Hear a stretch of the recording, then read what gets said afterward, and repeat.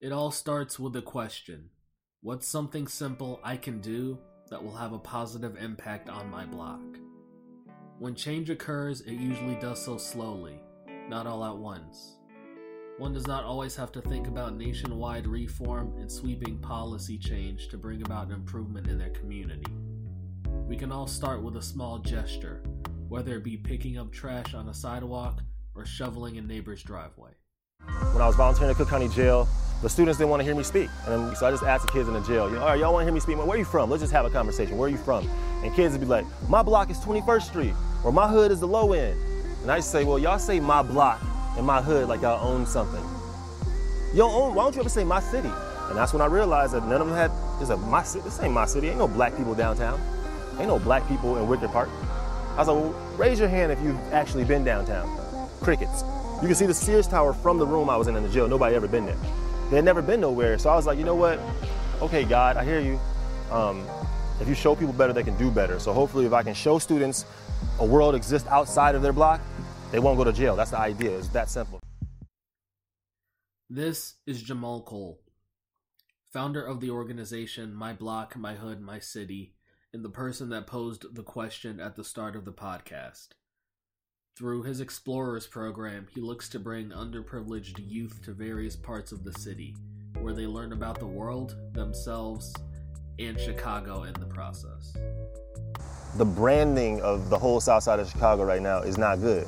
I'm trying to start with my block, right? I'm turning this home into a community center. I want to buy that foreclosed home right there, right? And I want to buy my block, and hopefully, success is what you attract, not what you pursue. So if we make this block attractive, we can attract more families, you know what I mean? And then that could spread. So that's my philosophy on it.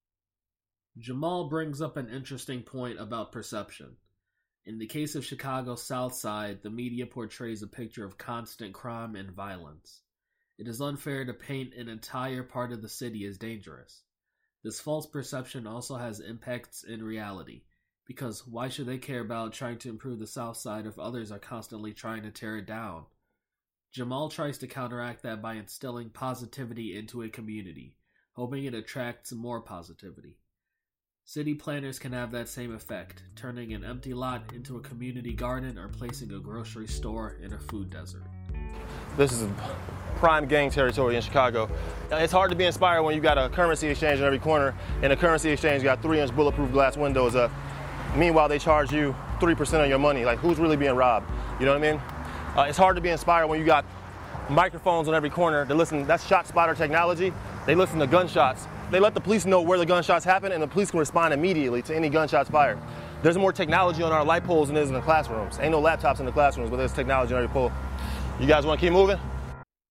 Jamal speaks on some of the difficulties that people in Chatham face on a daily basis. It can be extremely difficult for students to focus on their educational pursuits when there are so many other issues occupying their minds. It can be difficult for them to remember that a world exists beyond their block, a world with no currency exchanges, bulletproof glass, and street corners that receive more funding than classrooms. People, especially children and teenagers, need something to believe in, something they can grasp onto as a source of hope. The Explorers program can be that beacon of hope. My house is run by my older cousins. Both of them in gangs and both of them sell drugs, but nobody says that. Being in a gang is regular stuff. They say, this is my set, these are my friends. I'm maintaining. I love my older cousins. I love them. They tell me I'm smart. My teachers don't tell me I'm smart. My cousins say I'm smart because I'm the lookout. I know all 9 cars that are supposed to be on my block. I know there's a Chevy with a black tent, a baby blue Cadillac, a van with the curtains in it, the man with the motorcycle, a royal blue Acura, a Toyota Camry with a City College bumper sticker, a lady with a Cherokee, this all-black Charger with silver rims, and there's a brown Honda minivan. And if any one of those 9 cars aren't there, someone else pulls up, I tell my cousins. They say I'm smart. I'm the lookout. Jamal's storytelling abilities are second to none, and he put that in full display while naming the 9 cars that are allowed on his block. But it goes far beyond naming cars. There's something to be said about different types of knowledge.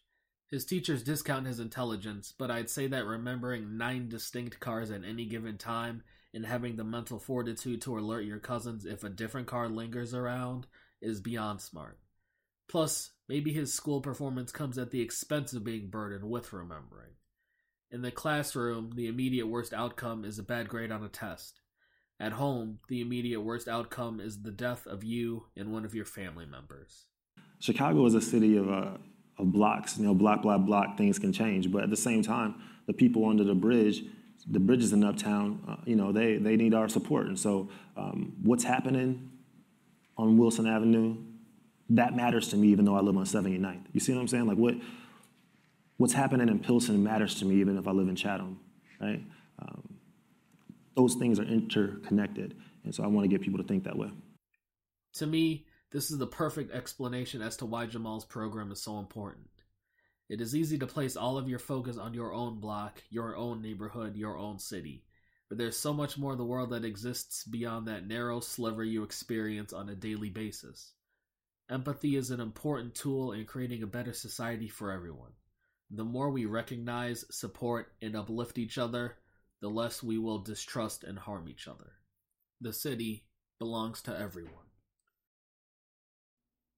Let's circle back to the question from the beginning of the podcast. What's something simple I can do that will have a positive impact on my block? In my opinion, it could be a good idea for urban planners to think about this question while making change in the communities they work in. It hits at a certain level of empathy and understanding as to how others live and how they want their community to change. For this to work, planners must interact with community organizations because no matter how much we learn about a place from the outside, they have acquired more knowledge by living in and working from the inside. In the meantime, planners can take it upon themselves to start doing the groundwork, and it can be as simple as interacting with the community you serve outside of work. Hopefully, this leads to a greater level of understanding and a greater likelihood of strengthening communities across the country.